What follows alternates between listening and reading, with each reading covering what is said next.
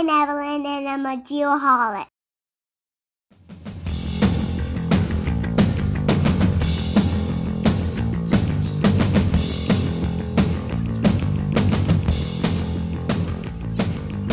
One, two, three, four. 1, 2, 3, 4. Oh, man, what a great song. When our guest this evening picked this song, I'm like, I'm going to like this guy. There's no doubt in my mind. Immediately your new best friend. Absolutely. No question. One of my new best friends. Right? Best friends. Episode 187. Welcome back, Geoholics. 187. Man, it seems like 186 was just yesterday, doesn't it? God, it was so long ago. It feels like it was just less than 24 hours ago. Indeed, it was. So I normally would expect you to have a good story about right now, but since it's been 24 hours since I've seen you, anything exciting happen over the course of the last 24 hours? No, I took a shower, cut my hair, went to work. You didn't cut your hair. Yeah. There's stubble. I cut the stubble. I still see it. You need a new razor. All right. Thought this was a no judgment zone. Far from it. You know that by now.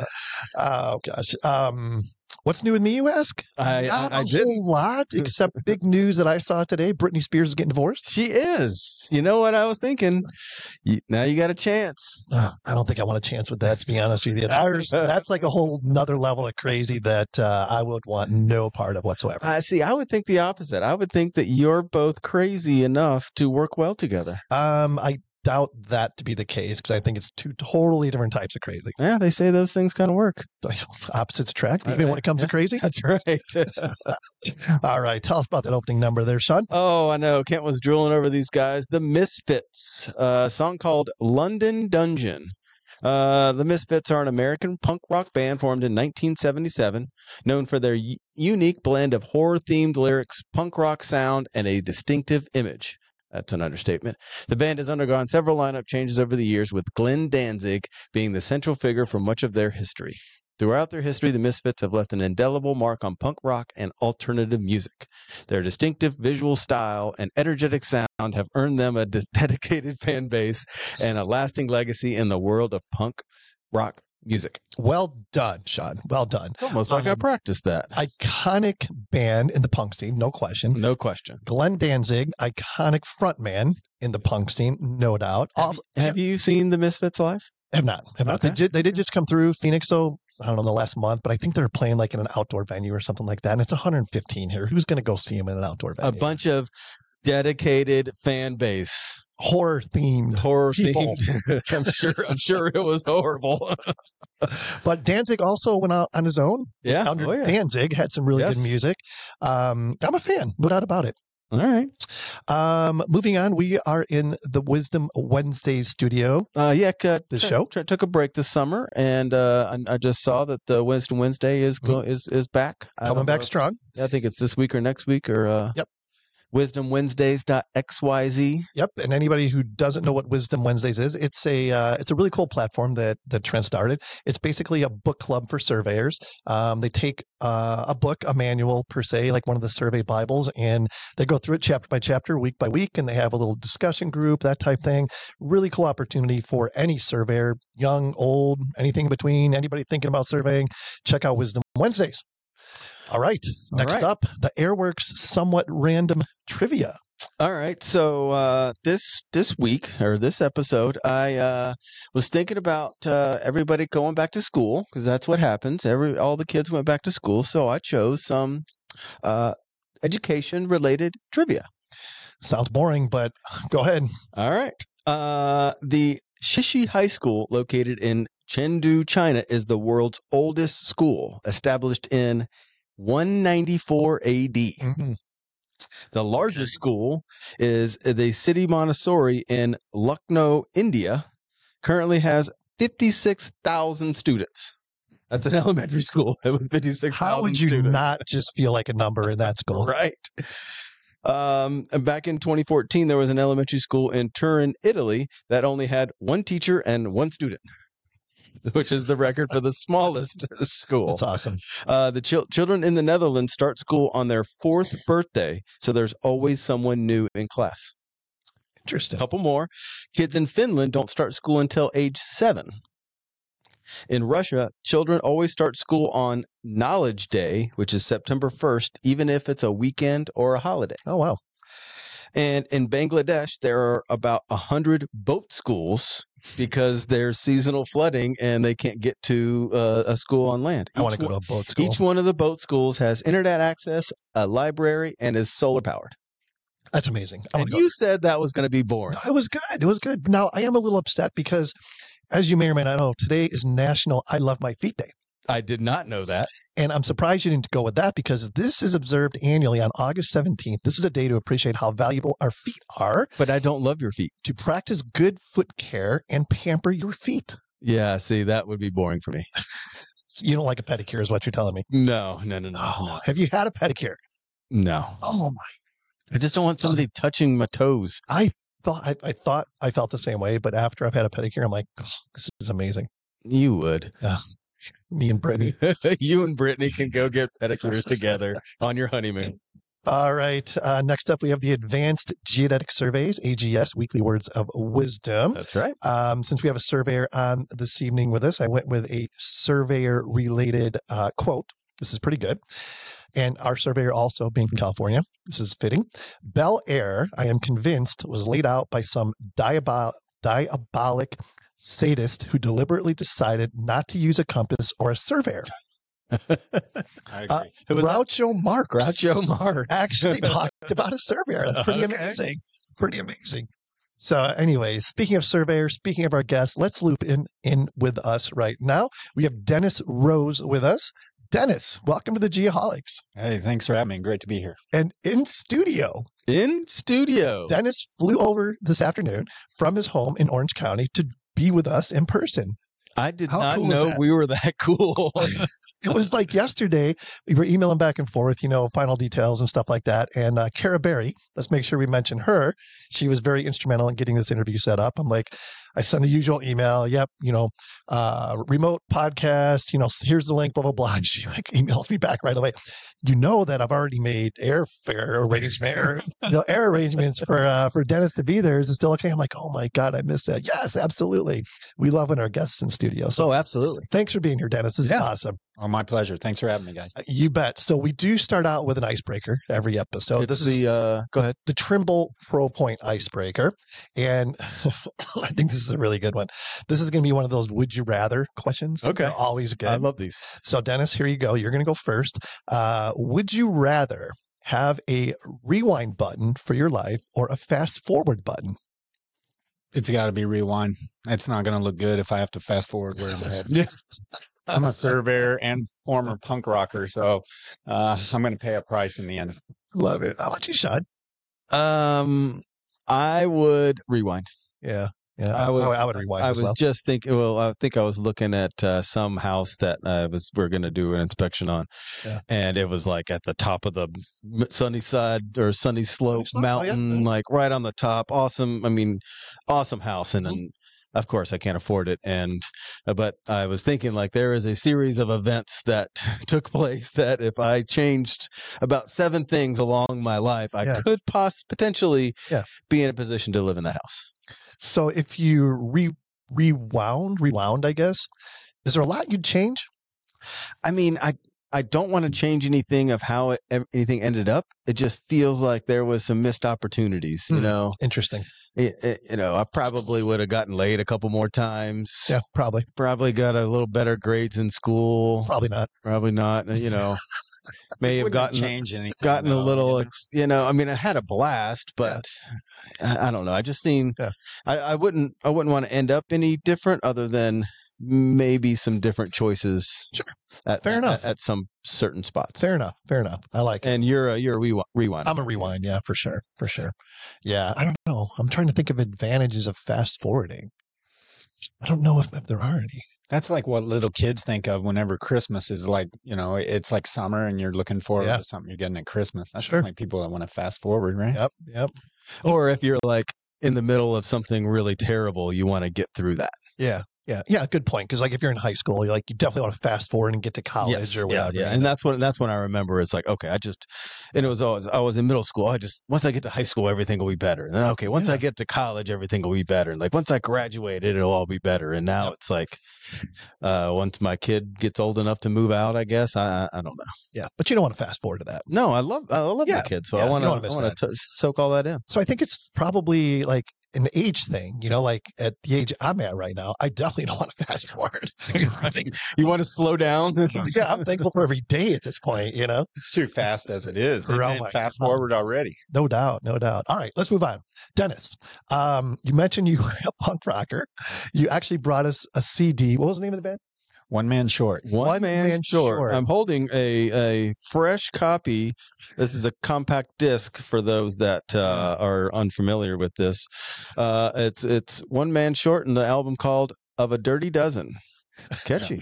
I love it. I love it. So you have a great story because the whole punk rock thing ties into you becoming a surveyor. Yeah. Talk a little bit about that timeline and what happened there. Well, like most surveyors, nobody in high school told me anything about this profession. And I knew I liked technology, so I went into college originally as a theater major, believe it or not. And that was just a little too abstract for me once I got to college. So I knew how to work on computers and thought CIS was the way to go. And as I got into college, I met a couple guys that were into playing music, and we just got together and next thing you know, we're playing in bars, paying money to play, pretty much, because you don't make money as a punk band in Southern Missouri in the early '90s. So, we just kind of had our day jobs and our night jobs. It was like we were Batman at night, and we'd put on our punk rock uniform and go out and do our thing. And then in the morning, I'd get up and go to my corporate job fixing computers at O'Reilly Automotive's corporate headquarters. So, and they all thought I was like a strange bird there because I'd have weird hair, yet I would have a button down collar shirt, and working under your computer. Yeah. But as we came out on vacation in California one time and met a friend out here, and he's like, come out. I happened to meet my future wife, and we moved out 9 months later, the three of us, and we kind of one by one fell into the same survey company because I was totally green. I came out and hooked up a computer network for this the surveyor that was my buddy got hired on because he went to school for drafting and design. So he's like, hey, I'm drawing maps for this guy. We need a computer network. And this was like my first week when we moved to California. And, all right, well, I'll come over and hook it up. Took me 2 days. And as I'm walking out on the second day, the owner's like, would you like to learn to survey? We need a surveyor. And I was like, yeah, we call people on the phone and ask them questions. Like, is that what we're doing? It's like, no, we're out measuring. We're the guys in the street. I'm like, oh yeah, taking pictures out in the street, because that's what everybody thinks. And, what does it pay? And I just remember thinking, I can survive on that. So sure. And, just fell in love with it. It changed my life at that point. It was the technology and adventure combined into one, plus learning a state. This wide-eyed country boy from the hills of Southern Missouri is now in the hills of Beverly Hills. It's literally a Beverly Hillbilly survey. And so for 14 years we surveyed cell towers, and I was in on a different mountain site or a different radio tower or a different rooftop because they'd put cell sites on rooftops. So we'd go to all these strange places to survey and do a 1-day topo boundary and get the hell out of there. Yep. And it was just low cost, what I always called the McDonald's of land surveying. Yep. We're just flipping burgers here, know, and, I slowly got my drummer and my bass player all involved. So at one point it was all three of us in the band.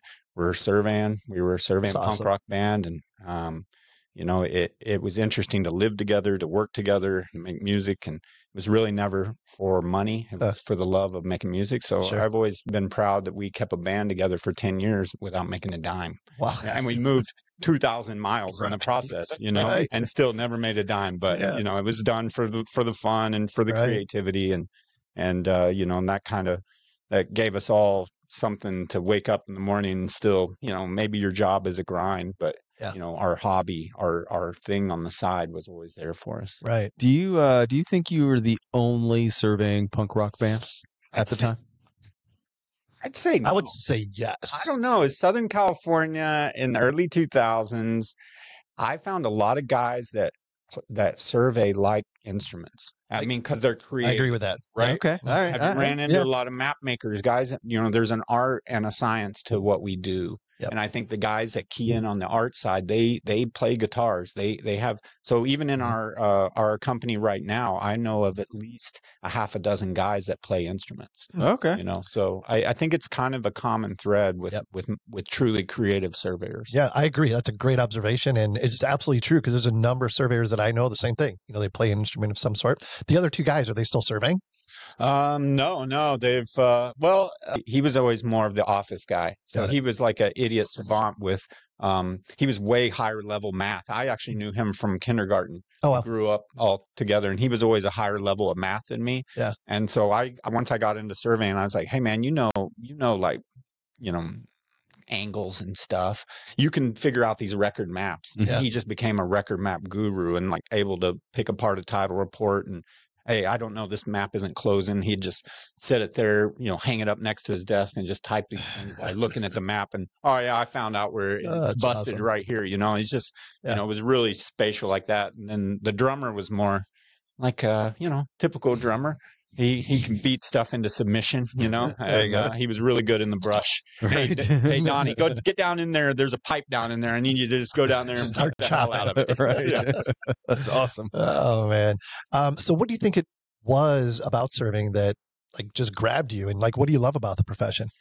Well, I think, the challenge, first of all, it was something that I'd never heard of. It was so abstract. But at the same time, my grandpa was always into Westerns, but he had never been to California. And then when I got out to California, I'm seeing all these places that I saw in the old Western movies. So being out there, like in the wild, what I always said, we're in the Wild West out here, and to see, learn about California's diversity in their terrain and then learning about plate tectonics and what an epic is and how that affects what we're doing here. And it's like, wait a second, this is moving. We're on something that's moving away. Yep. We are falling in the ocean. That isn't just a thing. It's, well, we're already in the ocean. You just don't know it yet. We're on the Pacific plate. Yeah. Oh, really? Yeah. And like learning that stuff that really wasn't talked about in school. I always had kind of an inquisitive, I always said inquiring minds want to know. I always want to know, what's going on. So I felt like that ignited my brain and the physical side. I liked the physicality of being out in the field. So, and then it would just hooked. It just went from there, as the more you get into the advanced problems of surveying and then, like what I do now, setting up large area networks with GPS and figuring out like a combination of technology with technique. And then looking back toward the history and understanding how land rights were developed, especially in California. It's so interesting with like the gold rush and then the water grab that has happened throughout the state, So there's interesting things. Yeah. And something you said there that caught my attention is, especially in California, because I think there's probably as much movement there as there is anywhere, I'm assuming anyways. And it's like surveys are literally a snapshot in time, right? And it's almost damn near impossible to actually repeat them if you wanted to get very, very technical about it, right? Right. Well, yeah. So it's a reference system, right? That's always what I got to keep reminding people that, this is as close as to what we could get this moment in time for that measurement. Yep. We're using a reference point. So, for example, I've been on a project in Orange County that the benchmarks, the actual county benchmarks, have 3 epics attached to them. Oh, wow. And it's kind of cool, but at the same time, it opens up a can of worms for, did you use the right value on that disc? Yeah, right. And sure enough, I mean, I've waved my hands to the utility saying, hey guys, we started this on a certain epic. Just so you know, you use the same control value. You need to use this value. And sure enough, they stumbled and bumbled their way through that and used exactly the wrong, so the rights of all the easements and everything was attached to the old 1991.35 epic. And then the LiDAR guy came in and flew all the existing conditions on the 2007 epic. And they were off 2.5 feet. Yep. And everywhere. And the good news is I could kind of put it back into where it needed to be because that area didn't have micro fractures or micro faults that kind of cause different trajectory and stuff. So but learning how to do that kind of surveying, I think, is what separates, especially in Southern California, because basically if you're kind of south and west of that fault line, that's the major affected area. As we cross the desert and get across the San Andreas fault line, it then stabilizes. Right. Yeah, you're on this side of the divide there. Yeah. Interesting. And we ran a project that crossed that fault line, and you can't get it to close. Oh, wow. It doesn't, you can't, because it's constantly moving there. I mean, I'm sure there's somebody on your podcast that's going to tell us how we can get it to close, but Brian Fisher. Yeah. There's some issues, and my feeble little mind and our group wasn't going to figure it out. So we figured a workaround for the utility company that had, needed control tied together on both sides. It's almost like a station equation. Yeah. Well, not every surveyor is a geodesist, and that's a whole nother level stuff. Yes. For sure. Yeah. You'll get a call from Brian about an hour after you post this episode of everything that you said wrong and you said wrong, and here's how you should do it. Right. And, and I heard that episode with Brian, so Brian, I do concede. Yeah, exactly. You need both. All right, talk about your company a little bit, GIS Surveyors. Yeah, so GIS Surveyors, we're a pure geospatial firm. We got about 65 people. We're kind of scattered around. COVID did that to us, right? We learned about remote. So our office kind of people are scattered about, but all our boots on the ground, our field guys are all in California. We got 11 survey crews from Redding, California, which is about an hour from the northern border, to deep San Diego, about an hour from the Mexican border. So that's what it takes to cover. It takes me 15 hours to drive from my Poway headquarters to my crew in Redding. Wow. And we're still in the same state. Right. So crazy. Didn't change time zones. Yeah. And it becomes kind of a logistical, Rubik's Cube, if you will, of how you can get people at the right spot. But, our primary focus being geospatial in support of public utilities and large scale infrastructure, like DOT. So, primarily what we're most proud of at GIS Surveyors is that we help the utility industry with public safety. One thing we're a part of is the Pipeline Safety Enhancement Program in California that replaces aging infrastructure. We've been working since 2019 on about a 40-mile gas pipeline replacement in San Diego. It's a 16-inch gas pipe that's been there 80 years that was running underneath people's homes. Oh, wow. And we're now putting that gas pipe in the public right of way underneath paved way. And, they put a lot of advanced features to help with when they advance warning, or the instant they lose pressure in that pipe, they can have these actuators shut off valves and make it so, if there is a gas leak, it's shut off almost instantly, and so that's the enhancements that, this Pipeline Safety Enhancement Program, since 2014, our company's been involved with that. And so that's on the gas side of things. And then on the electric side of things, we do a lot with the veg management team, fire management, which is actually kind of a pertinent conversation with what happened in Hawaii and I think what's going on in Canada right now. Yeah.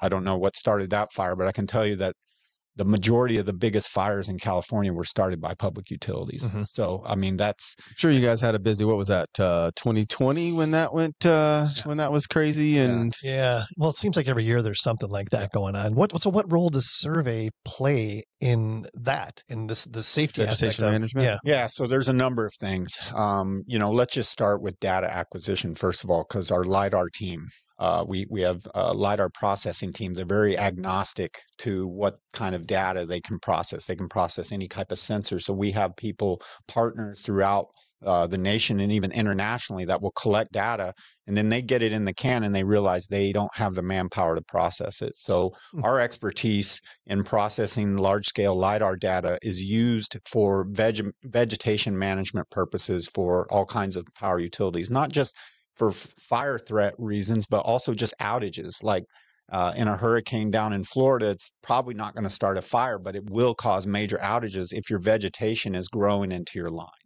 So using LiDAR and they have a program.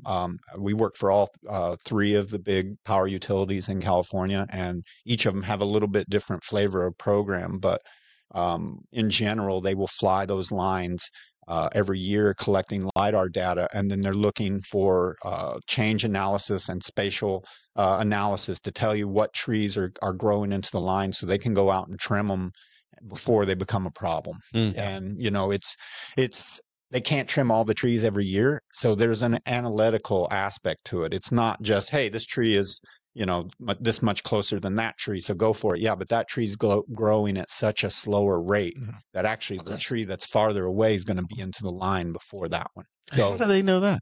It's about species recognition. So LiDAR can not only tell the species, it can also tell the content of water inside the tree if it's dead or dying. So we'd have dead and dying tree analysis as well. And then not only that, fallen analysis. So, think about like a 30-foot tree. If it's 40 feet away from your line, you may think it's okay, but you may be thinking on a flat plane.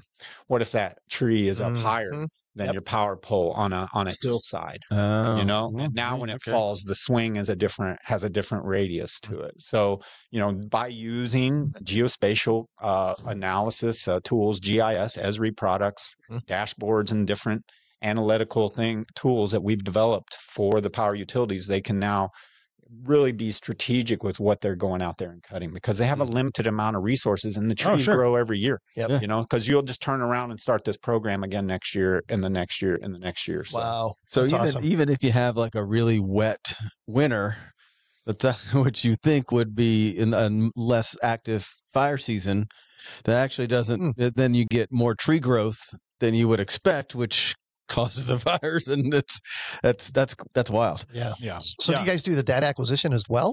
So we do varied levels of data acquisition. Most of the time, I don't own helicopters and planes. Okay, it's just we aren't pilots. We're better focused on being the data guys. And so we do terrestrial scanning. We do indoors, outdoors, more localized. And what we'll do is use the terrestrial scanner to infill areas that may be under a bridge, areas that the overhead can't get. But in general, what we found works best is that there's a market and a need for people to process this data because of the sheer man hours involved. And I think a lot of companies that collect data, especially if you're maybe even a smaller drone company and you get a big LiDAR point cloud, and it's like, well, now you need to process that to the utility spec. Well, do you have 3,000 hours? Because that's what it's estimated to take. Wow. And it's like, well, we have 10 people that can do that in the time frame that you need. And so that's where we try to fit in with a need.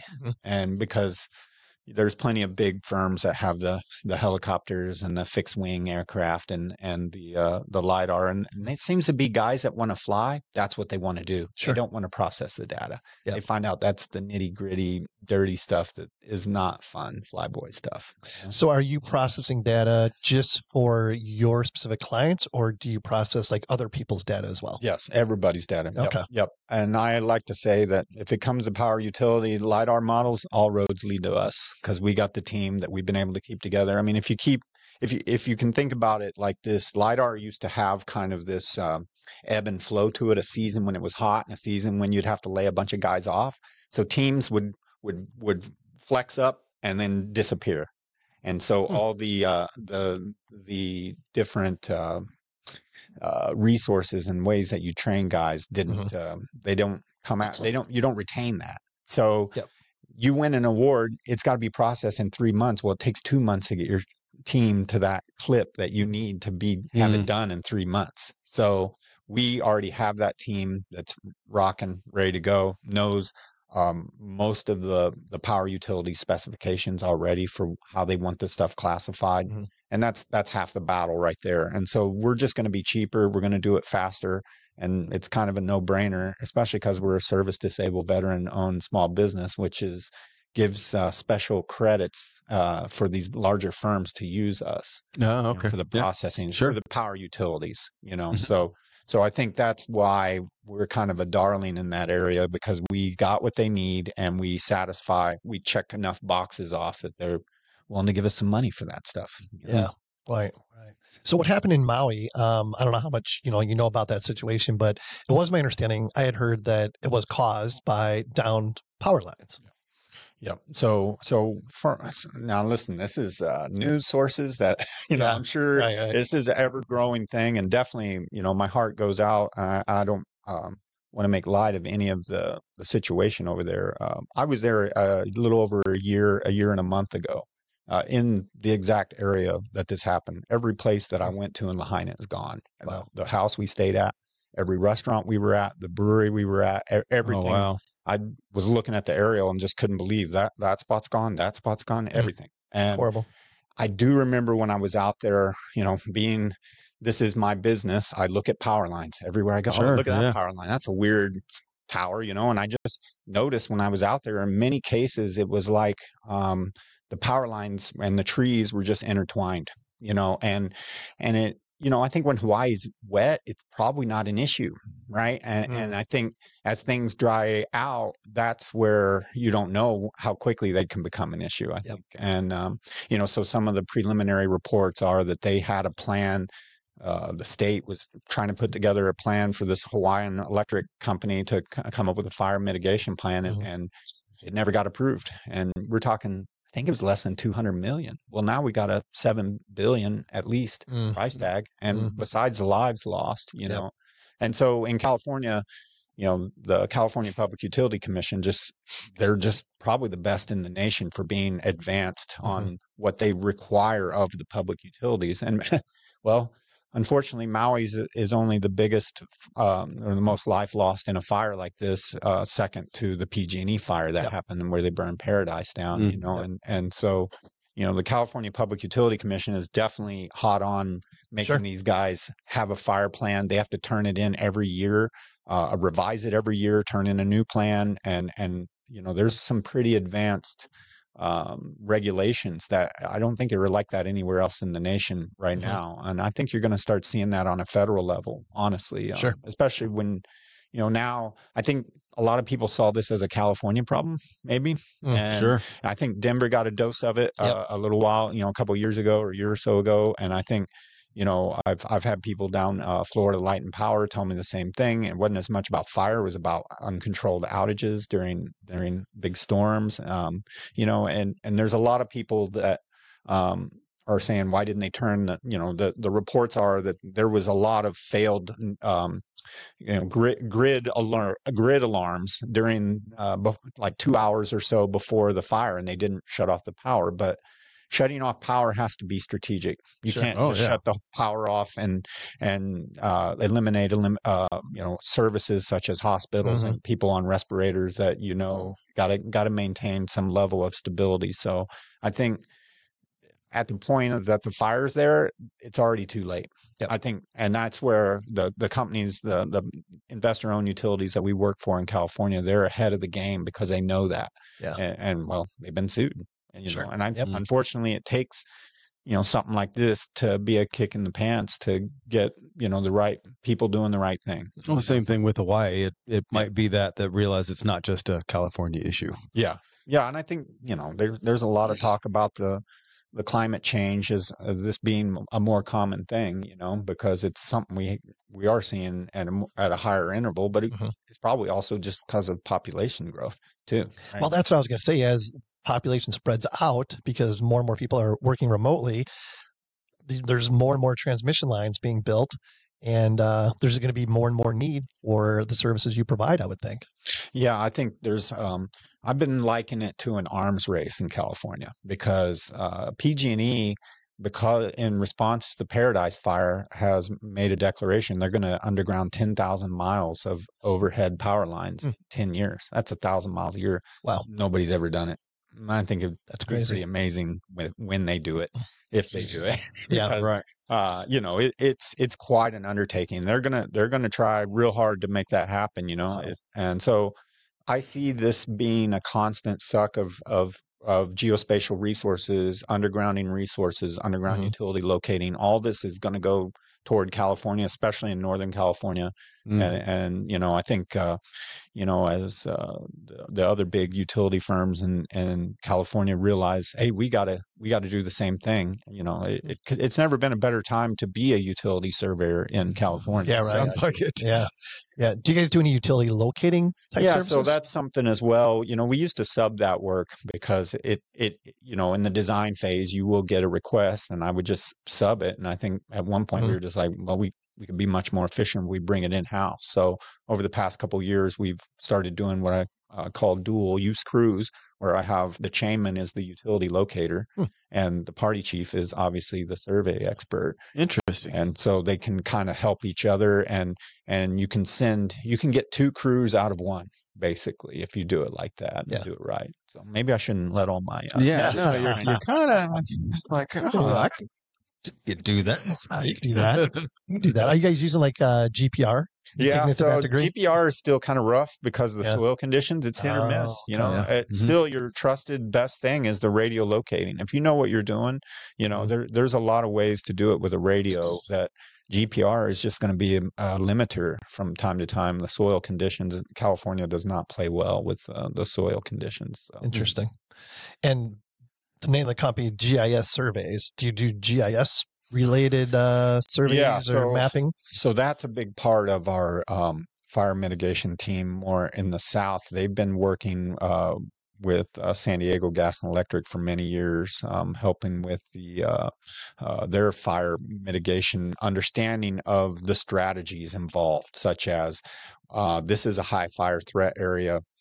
But we know this jurisdiction takes 2 years to get it built. So we have to, to get it approved. So we have to create a program that keeps the flow of the work going, even with jurisdictional roadblocks, because they can't just take a 2-year hiatus on their progress of what they're doing here. And a lot of it is, it's a process of turning a wood pole into steel, of undergrounding in some areas, of, most power lines are just bare conductor out there.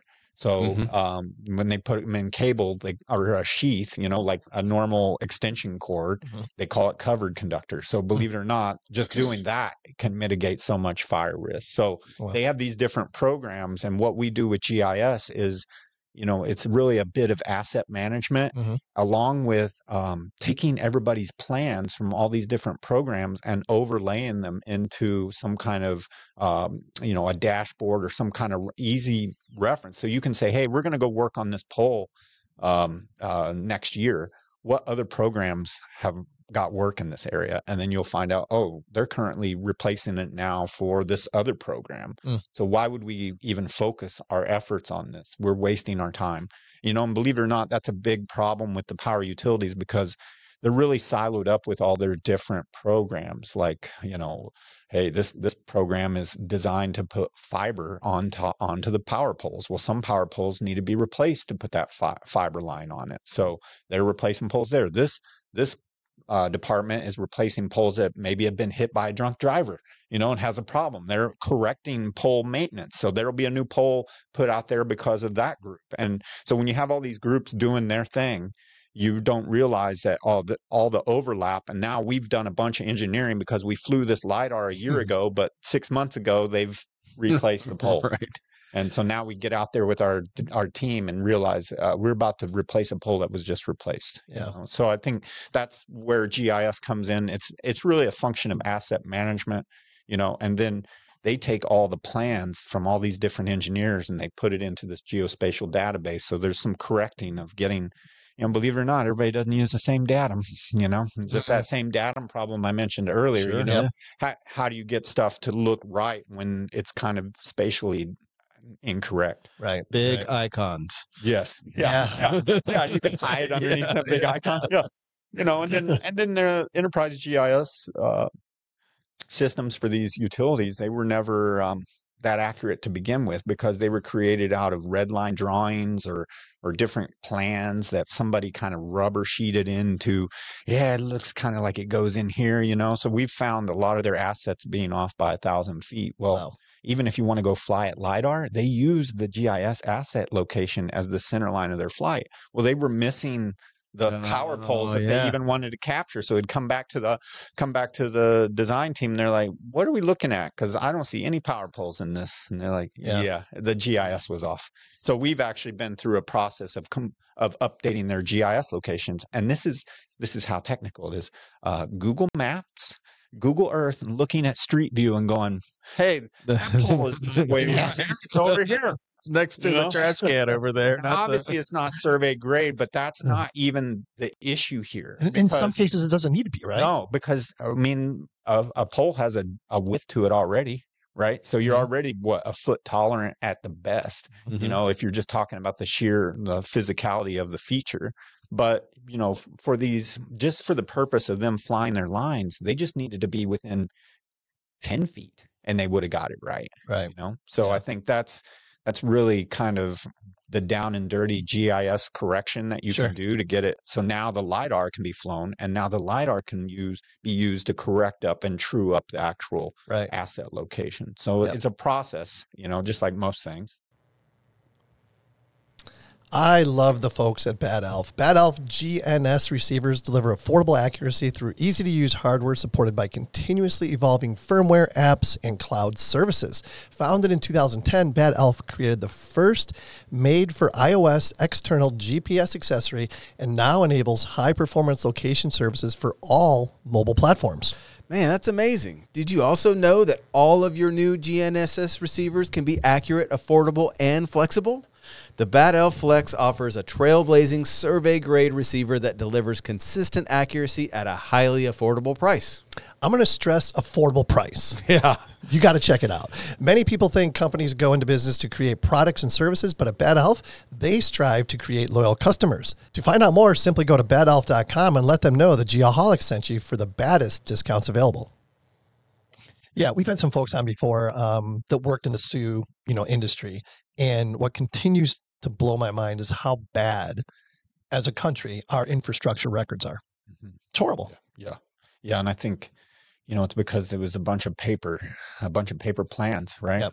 And I think also what I've experienced in all our underground projects is that the as-built process was deeply flawed. Mhm. Okay, because it was a red line process on a paper plan. Yep. So there's a number of elements that can introduce error into that system when it's based on a paper plan with human red lines, and nobody ever really probably even took out a tape measure. There's not any dimensions on it. It's just no, it doesn't go this way, it goes that way. Yeah. Just big old mark. Oh yeah, just jumps on the other side of the street for a little. Yeah, that's very common.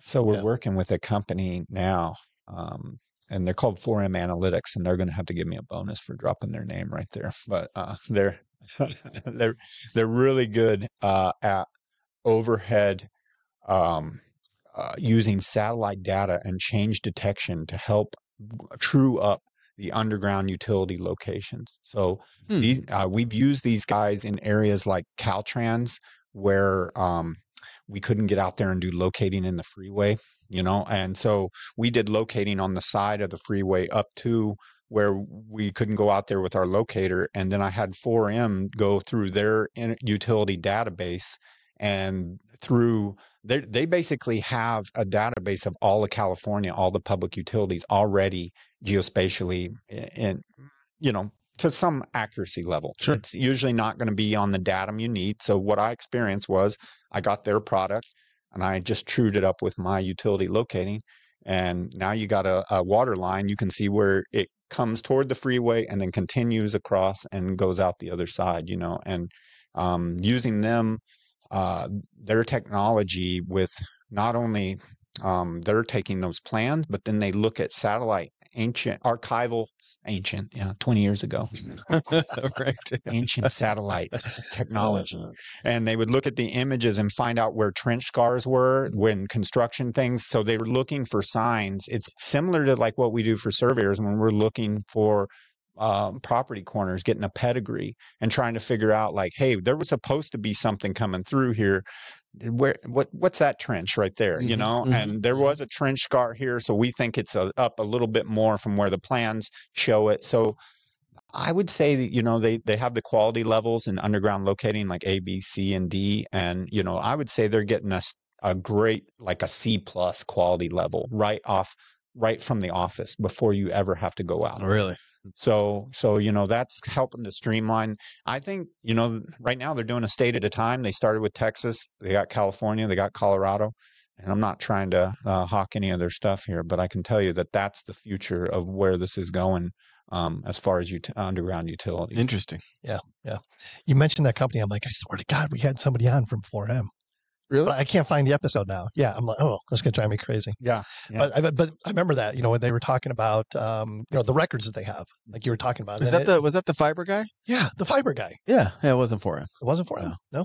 They did a lot of the same thing though. But Same type in fiber, like they had the nationwide network of fiber everywhere. Yeah. And we're just selling that database to everyone. That's the hardest one to locate, right? Fiber has almost no features in it that is locatable. And that's why he was saying that is that no one can find it. So someone's got to keep it, and we're the people that keep it. Geotel. Yeah. Geotel. Yes, yeah, exactly. Same type thing.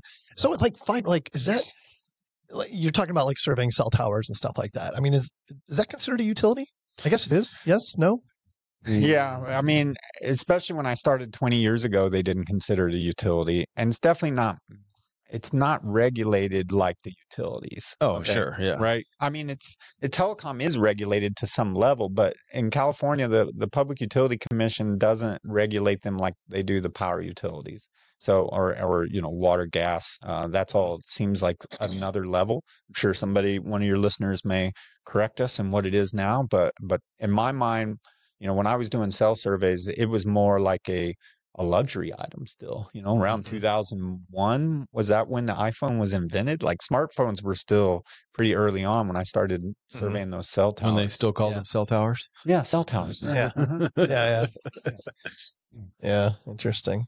So what, like from a technology perspective, I mean, what advancements are taking place that makes your job easier?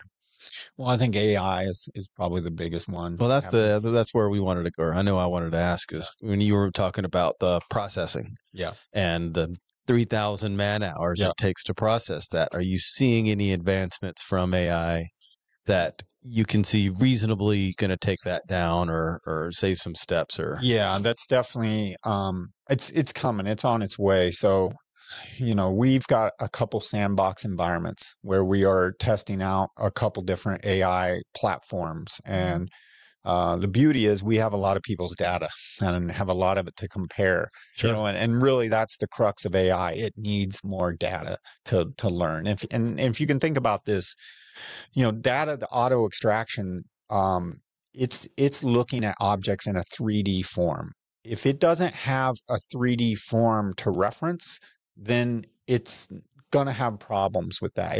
Let's just say if it's like a catalog of items on these power poles that it's supposed to identify, but the catalog is 2D. The catalog is a picture.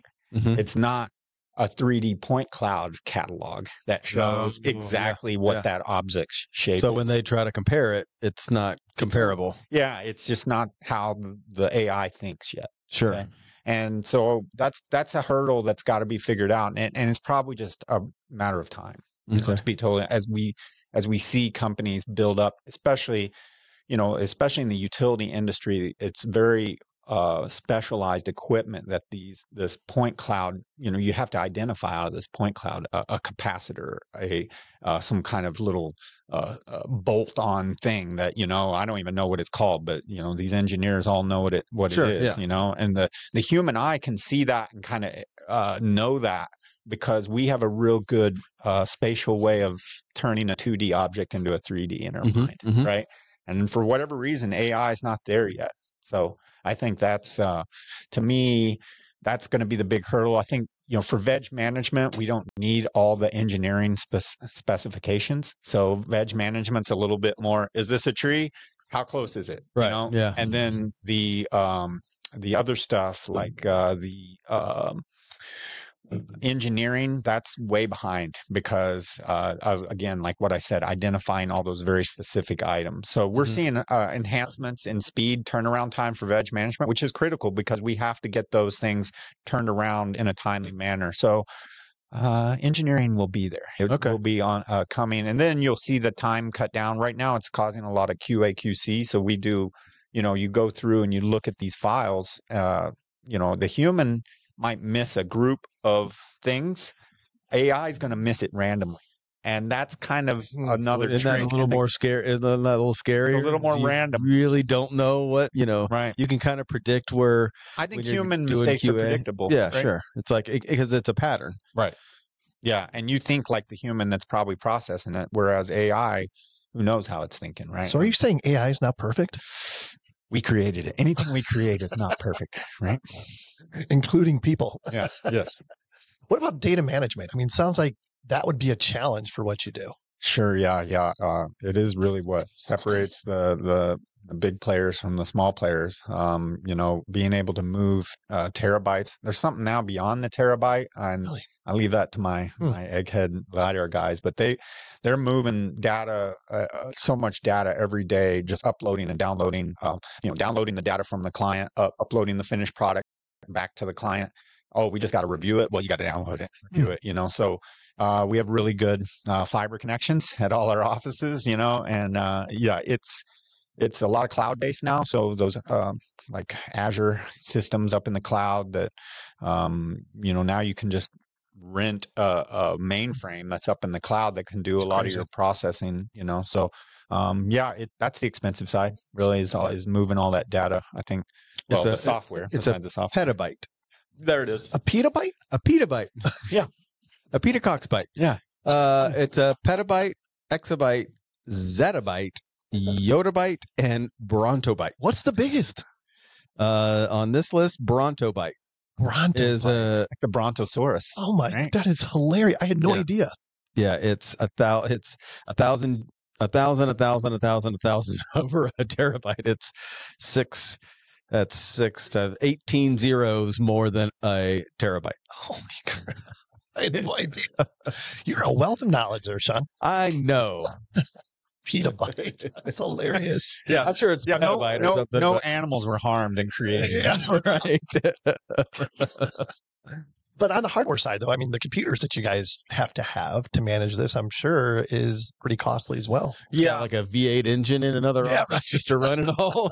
The software is amazing. The software now, it's doing things just like you guys were talking about your podcast software. There's a way it can do the down sampling and things so your computer can handle it a little bit better. Mm-hmm. It's all in the programming now, and I think I'm surprised with how much we can do with, not needing just the gnarliest computers. Because otherwise you just wouldn't be able to afford it, I don't think. So the trick is the software, and that's why it's expensive. So we ask this a lot. And we get different opinions, but you mentioned the arms race, for example. What do you think is lagging behind? Is it the hardware or software in your space?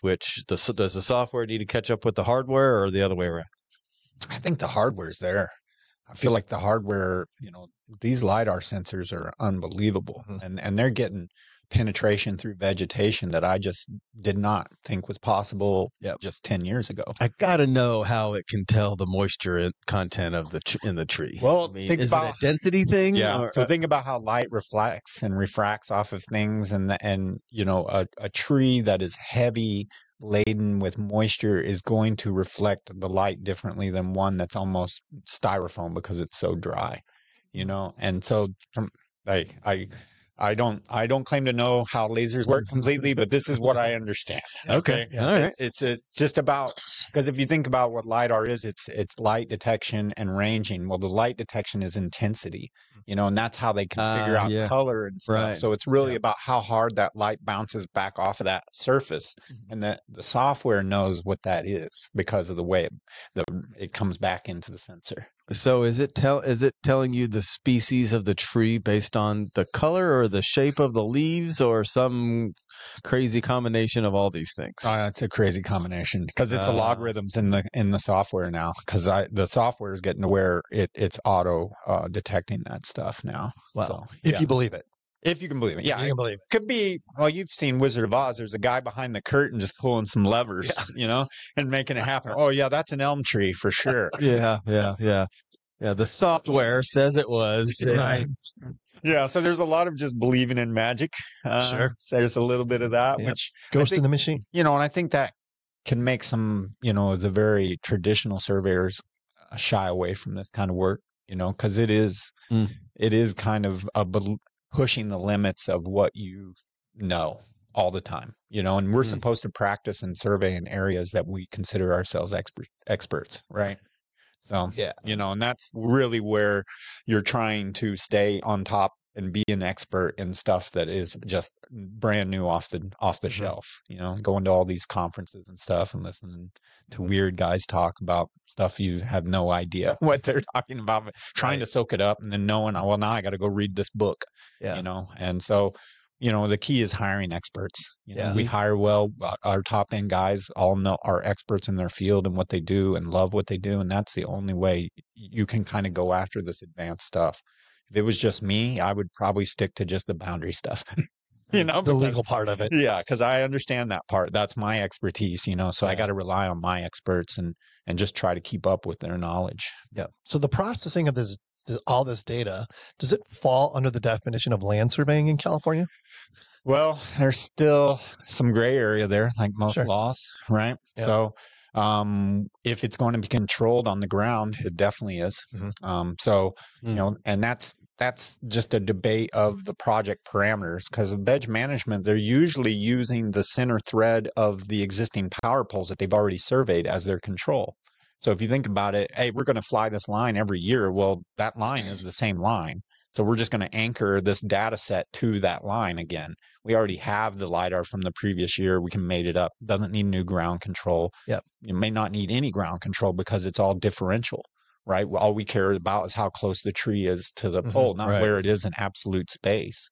So it's, again, using the product for what it's designed for. If you take that veg management product and try to use it for engineering, it ain't going to work because somebody didn't control it on the ground. And so to me, not controlled on the ground, that's not a land survey. That's remote sensing, and that was what it used to be called back in the day before it was LiDAR, and there's not even photogrammetry to this anymore. It's pure LiDAR sensory. So, once you start controlling it on the ground, that's where I've seen guys have problems. You can tell quickly guys that know what they're doing because their models fit together and are really tight and not much error. And then the guys that are using, I call mapping grade GPS receivers, they don't. The LiDAR data tends to be what I call fuzzy, or almost like it's out of focus. Noisy. Yes. And so it definitely is, you got to have a surveyor that knows what he's doing to get that stuff right at that point. Sure. And that is definitely land surveying. Yeah, no question. Hey there, Kent. Can we talk about Trimble for a second? We sure can.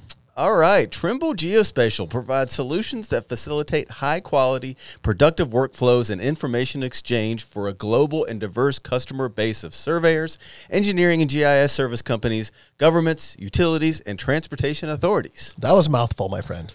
Trimble's innovative technologies include integrated sensors, field applications, real-time communications, and office software for processing, modeling, and data analytics. Yeah, using Trimble solutions, organizations can capture the most accurate spatial data and transform it into intelligence to deliver increased productivity and improved decision-making. Trimble Geospatial pioneering the future of data intelligence, converging people, product, and place seamlessly to help you make your mark and leave your legacy. They also put on a really great party. Yes, they do. Trimble Dimensions will be there next year. Absolutely. To find out more, go to geospatial.trimble.com. So, like, people that you look to hire, like, what specific skill set or skill, do they need to have? Yeah. So the beauty of our company, we don't have engineering, but we have all the aspects of geospatial. So we have a LiDAR department that I think those people, their best quality is quick clicking, like gamers. They like to sit in front of a computer all day and click 1 million dots a day, ding, ding, ding, ding, ding, ding, ding, and they like to kind of put together a picture from just nothing, So skills there is, can you sit on your butt for, 10 hours straight? Now you're talking to this generation. There you go. Then you got your land surveyors out in the field, and I need cowboys out there because the terrain in California, especially where some of these power sites are, you're getting in a canyon, you're going to a mountaintop, it's gonna get hairy, And so I definitely need the guys that are self-starters and kind of good out there on their own, different skill set completely.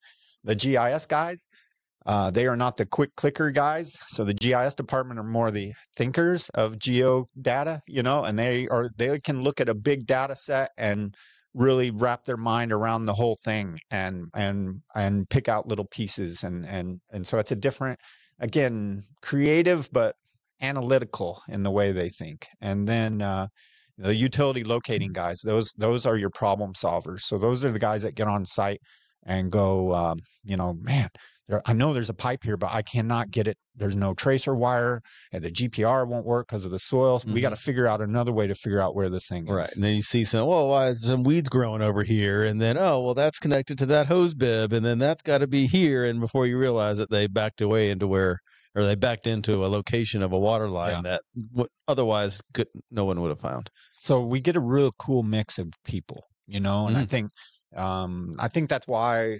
or at least why I know that's why I enjoy working for our company, is because I get to kind of see all these different skill sets working together. And really, it is all, I've had many projects where all of 4 of our disciplines are hand in hand on this project. And it's kind of fun to watch them each have their expertise and how it goes together in the final product. Sure. So how do you find people? I mean, are you still in a space where it's hard to find experienced technical staff? And how do you guys recruit? I mean, how do you continue to grow? It's difficult. Well, it's so unique what you're doing too. Yeah, and it's things like this. I mean, that's why I'm willing to fly out here to be in your podcast studio, is because we're out here getting the word out. I think we have an exciting company. We're an employee-owned company too. Oh, the great. Employees own 30% of our company, and and you just get that for being an employee. And we are kind of aggressive in the way we like to go after technology and new ideas. So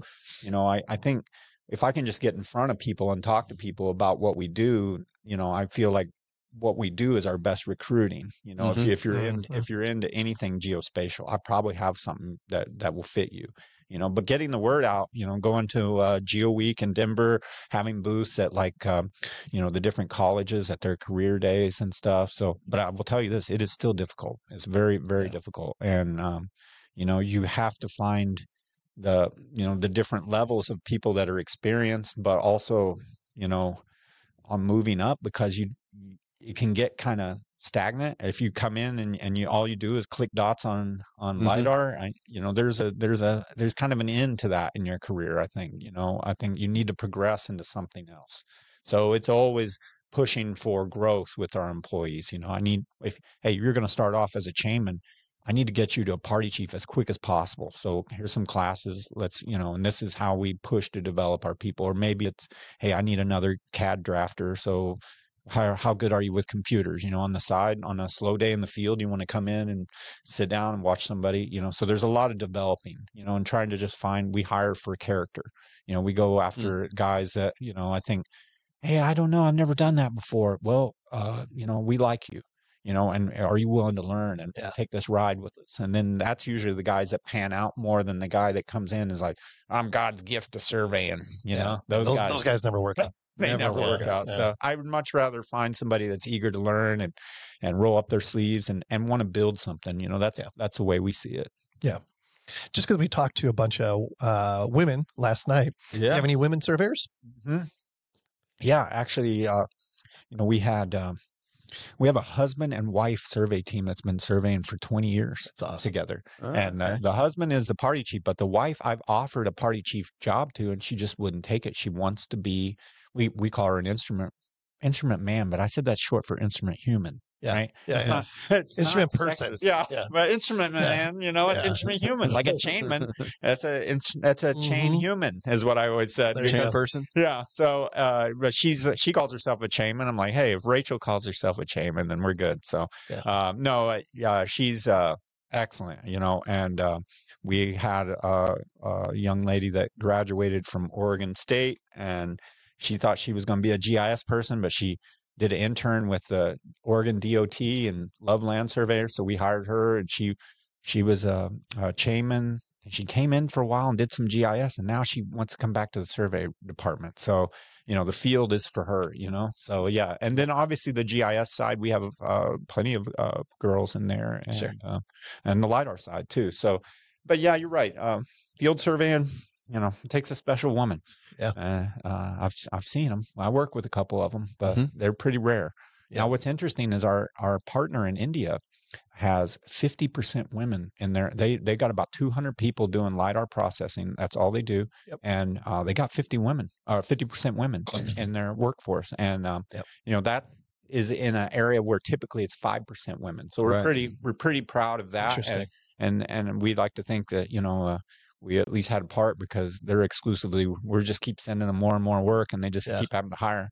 So, it's a good thing. And we're definitely in support of the diversity. I think that's one thing we've always enjoyed was diversity of not just people, but mind. Because when you get diversity of people, you get diversity of thinking. Mhm. And that's really when the machine starts to reach efficiency, I think. Well, you did a good job explaining like the different kind of skill sets for the different positions, and you need a broad spectrum of people from a lot of different backgrounds and personalities to meet that demand. I mean, it's just not one type of person. It's not a traditional survey shop where you need a bunch of cowboys to go out there and hit points. I mean, it's right, and that's what we grew out of. I mean, that our CEO, he was actually an artillery surveyor in the Marines.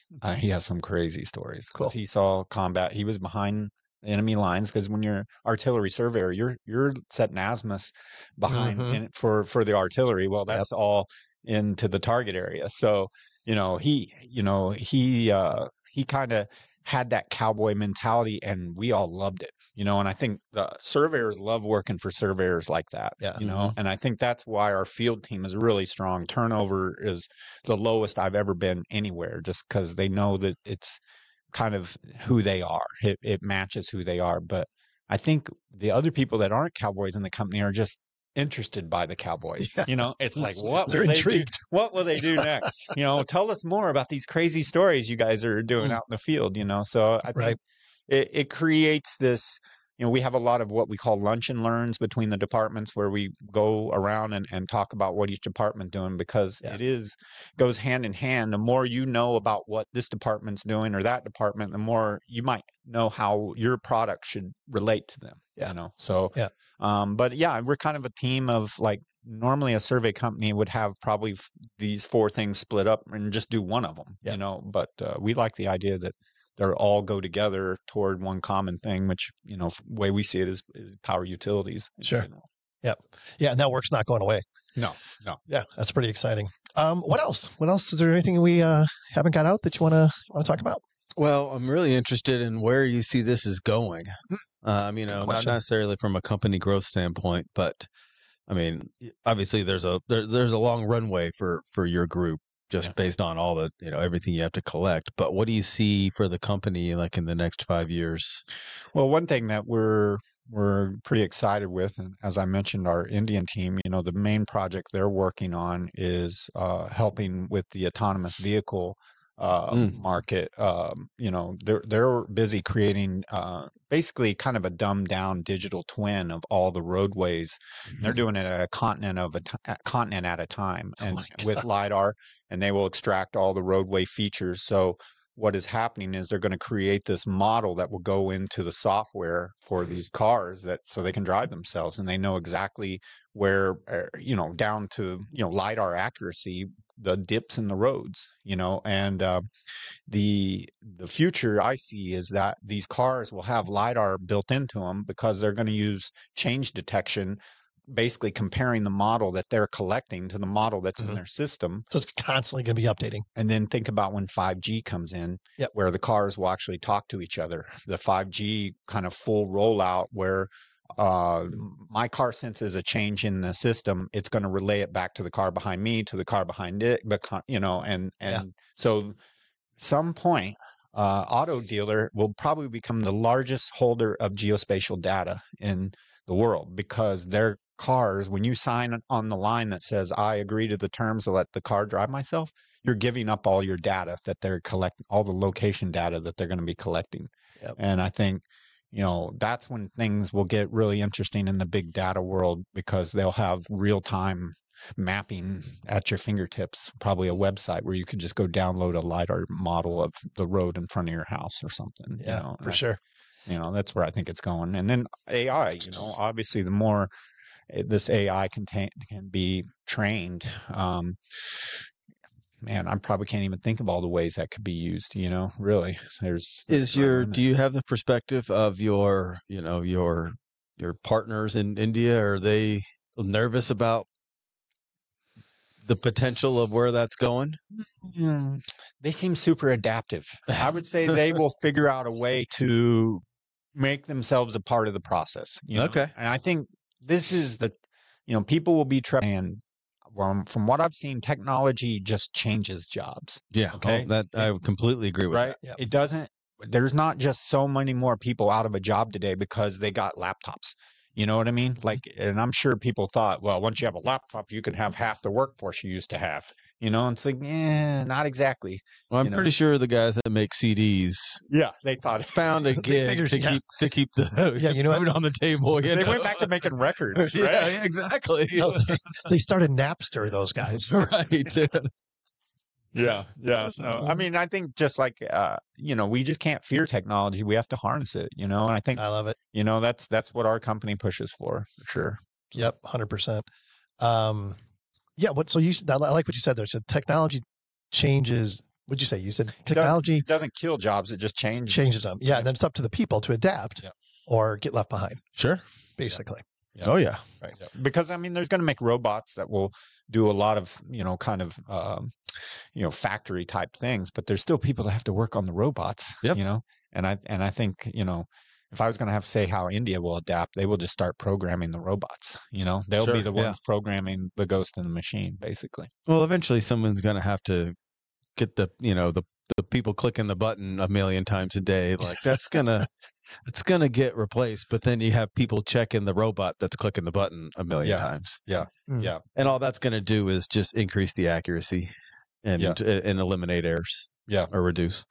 Yeah, but it still all comes back down. What I love about it is it comes back down to geospatial fundamentals, where the true garbage in, garbage out model, where the data you put into these fancy systems, the product is only going to be as good as the quality of the product you're putting into it. So, good quality standard survey traditions and workflows, they still come into play.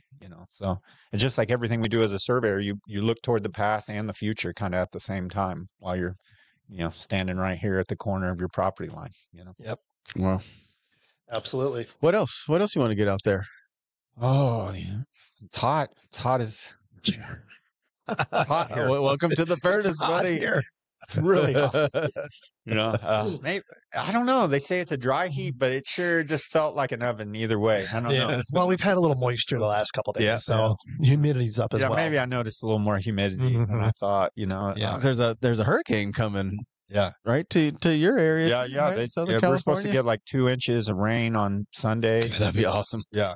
Yeah. So get ready for mudslides. I mean, that's the way it works out there. Sure. So, Job security for you. Yeah. Well, hey, yeah, we do a little dam monitoring. Those are fun gigs out there. Water's such a big deal in California, so, whatever gets thrown our way, we know there's probably a way to measure it. Right. There you go. So, I love it. We're always looking for that. But no, it's, the winter was really interesting in California. I think this was the wackiest winter in the 20 years I've been out there.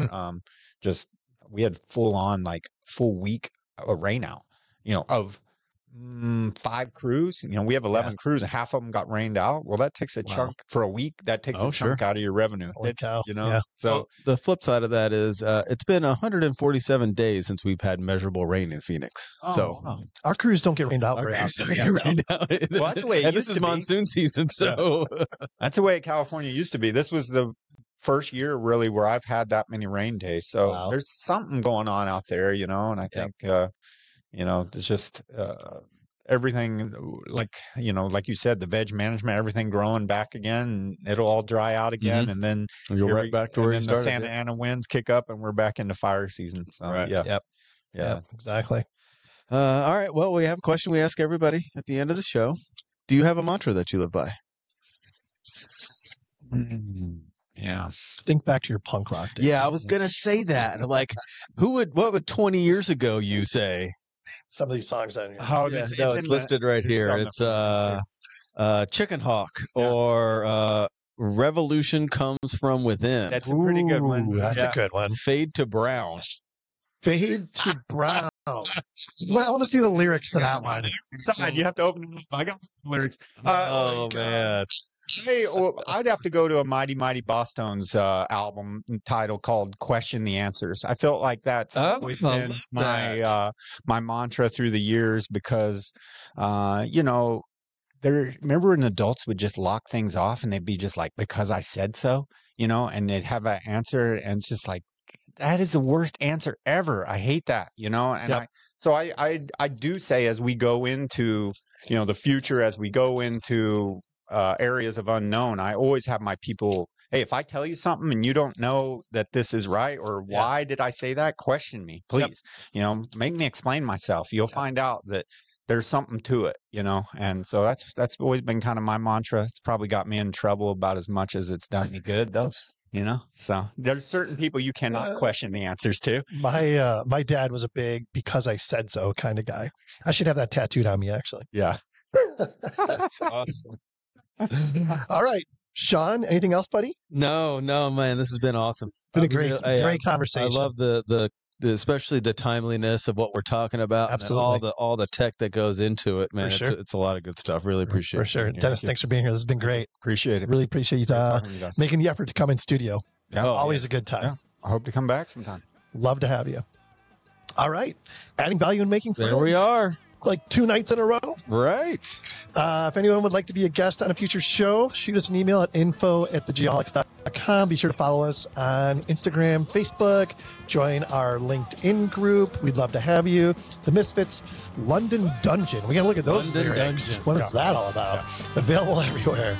Until next time, everyone, revolution comes from within. The next top 10 punk rock hit.